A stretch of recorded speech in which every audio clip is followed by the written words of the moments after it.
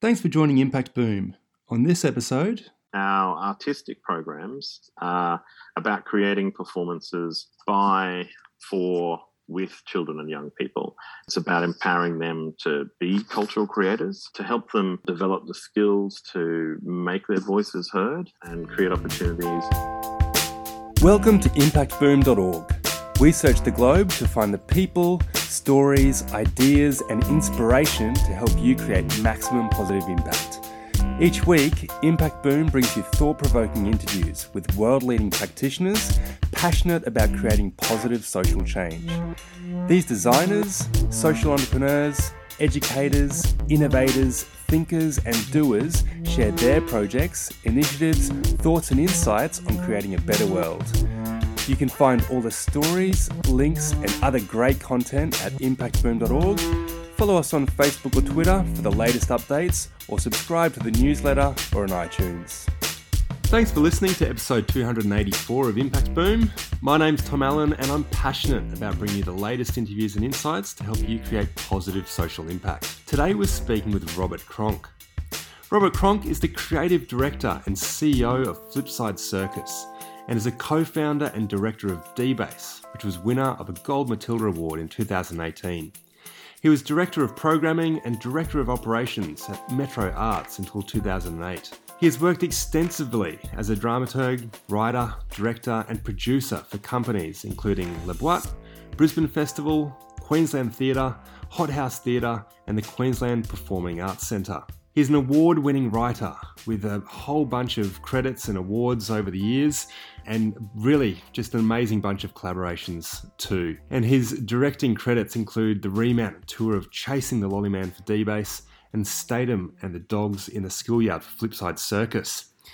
He studied drama at Queensland University of Technology, graduating with a Bachelor of Arts, and he's taught at QUT, the University of Southern Queensland, and Central Queensland University, and run workshops and masterclasses for students, teachers and artists all around Australia. Robert, it's an absolute pleasure to have you here today. A lot forward to learning more about the support you've given to arts-based organisations. Thanks for joining us. Thanks for having me. Pleasure to be here. Please share a bit about your background and what was it that led to your passion in running and supporting arts organisations intent on creating broad community impact? Yeah, absolutely. I think all arts organisations are, or at least should be, intent on creating that community impact. My personal practice, my writing and directing practice has always been about trying to affect change in society. I love theatre and I love performance. And it's a great way to do this because we get to share stories and it brings people together. And I love the idea of creating those environments where you bring a community together to talk about a community story. We get to create communities and support those communities. And we, I suppose, literally an opportunity to commune, to come together and imagine a better future. Yeah. It's that narrative and storytelling piece which is just so important to ignite the imagination of people and get them socialising and out there in the community as well, right? Absolutely. And I think my whole career I've worked for not-for-profit organisations, and not coincidentally, but because that goal of actually working to create change rather than working to create profit is the thing I'm passionate about. Absolutely. As CEO at Flipside Circus, can you please tell us a little bit more about the organisation's purpose and the ongoing plans to create impact as a youth arts organisation? Because there's some really exciting plans, particularly with the launch of a new Brisbane site in 2022. Absolutely. So Flipside Circus, our purpose, the reason we're here is to empower communities through circus. And we do that in lots and lots of different ways. And they fall under sort of four big categories. One is the training programs that we run. We run a circus school. We have at the moment about 220 students from 18 months to 70 years who come and train, obviously predominantly in that younger demographic of 18 months to 25 years. Everything from trapeze to hula hoops to juggling. That circus program almost runs a sports club in a lot of ways. On top of that circus school, we go out and do lots of work in communities right around Brisbane. We work a lot with schools throughout the southeast, and just wherever we possibly can, bring circus training into those communities. Our artistic programs about creating performances by, for, with children and young people.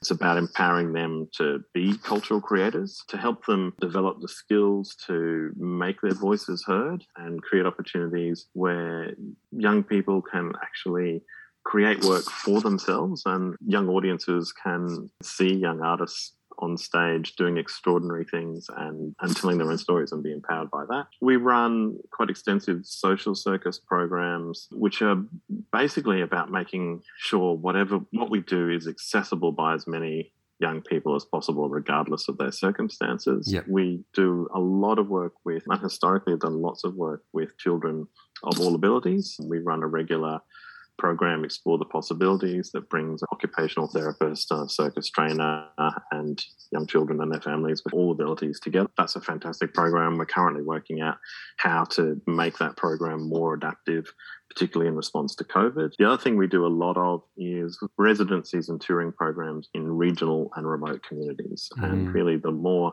isolated and smaller the community, the better for us. We've got a team who are on their way home from Eromanga this morning. So Eromanga is about 2 or 3 hours west of Charleville. And so they were working for the last couple of days with the school in Eromanga, which has got 7 students across 7 grades. Before that, they were up working in small communities around between Mount Isa and Charters Towers, working in Richmond and Hughenden and towns like that. And those programs are really about creating space for young people to come in and work with our trainers to do things they didn't think they could do. Yeah.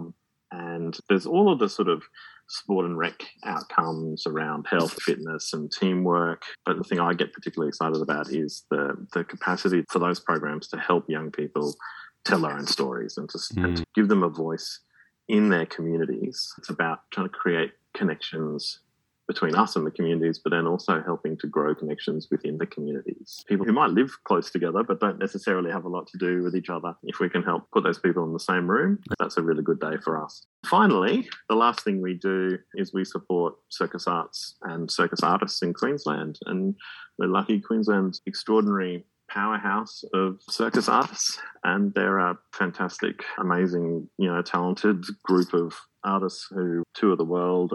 The benefit for us is that we get access to these extraordinary trainers who can come and work with communities. It's really fantastic when you have a professional company in rehearsing a show that's going to tour, not so much internationally at the moment, but yes. Under normal circumstances. And they're finishing up and packing up as we've got a whole group of young people coming in to learn circus that afternoon. And when they see what the professionals are doing, so the professionals get in rejuvenated by our young participants, and our young participants get to role model and look at the amazing things they're doing. There's some really great work there, Robert. As a father of 2 young daughters myself, we were lucky a week or so ago to go and visit one of Flipside's shows at Brisbane Festival. And it was just amazing to see these 15 to 20 young people and, what looked like between the ages of, 6 and 15 or so, delivering this show. 7. Yes. And my daughters themselves walked away with this sort of wow factor of, oh my gosh, what do these kids just do? But I imagine for them as well, their confidence that they gain in being out there performing and attending would be great. But you mentioned COVID just earlier, and I think everybody knows that the arts organisations have been particularly hard hit during this time. So where is it that you see key opportunities moving into the future for arts organisations, and how might social enterprise models help sustain them? I think COVID has, if anything, demonstrated the need for what we do, and particularly for Flipside, the need to bring people together, the need to imagine a different world. As you say, look, it has been hard for everyone, particularly artists and arts organisations. We've been really lucky that we've been able to keep touring in one form or another for most of the last 18 months. I suppose the opportunities are in that, or I suppose the silver lining of COVID is that realisation that things don't have to be the way that they are or the way they've always been. I think what artists and social enterprises can bring to that mix is we tend to be agile, nimble, adaptable, skills that are really necessary when something like COVID comes along. And the skills that people who help create and help support communities also come very much to the fore. That those people who are running programs for people who are vulnerable, or people at risk, or those, who are just doing things not just for a profit motive. What drives them is what I think we need going forward in a kind of the rebuilding period. Yeah. Completely. And look, you've got experience as a director at a range of organisations, Robert. So what have you observed to be some of those fundamental qualities then of the more successful leaders that you've worked with? I find that really tricky because I think I've been inspired by a number of different people who have incredibly different styles. But I suppose the thing that they all had in common, they all listened and enabled other people. An interesting combination of being able to lead from the front and from behind. Yes. To muck in and roll your sleeves up, but also give people the power to go off and see the job through. And also just always looking to improve things. And again, I think this is where social enterprises are uniquely resilient when something like COVID comes along, because we're always thinking outside the box. We're always looking at how we can make a project sustainable, but we're not just looking at how we can make money. We're looking at sustainability and community impact, and we're looking at, for us, it's about also developing young artists and helping them professionalise. So that constant look to improve, not getting set in your ways, I think that's the last one. Yeah, no, which of those have you come across that are just creating some really great positive social change, Robert? I think because it's the most... I recently went and saw a company, one of our partner companies, Delaville the Arts, ran a show which was also on at Brisbane Festival called Wilbur the Optical Whale. And that company I've admired for some time, and Flipside supported that show by a couple of our artists worked with the Indelibility crew on it. And what I loved about that show is that company are an all abilities company. Yep. They built that show, which is a really personal story by one of the artists about her experience growing up and being seen as different. Built a show for children and young audiences that told that story in a really beautiful, powerful way. Built accessibility into the DNA of the show. It's built for small audiences. Everything from the sound design to the set was built with children on the autism spectrum in mind. The tiny details, like just filling the room with soft toys and putting little curtain alcoves where people can withdraw if they want to. It's a beautiful show.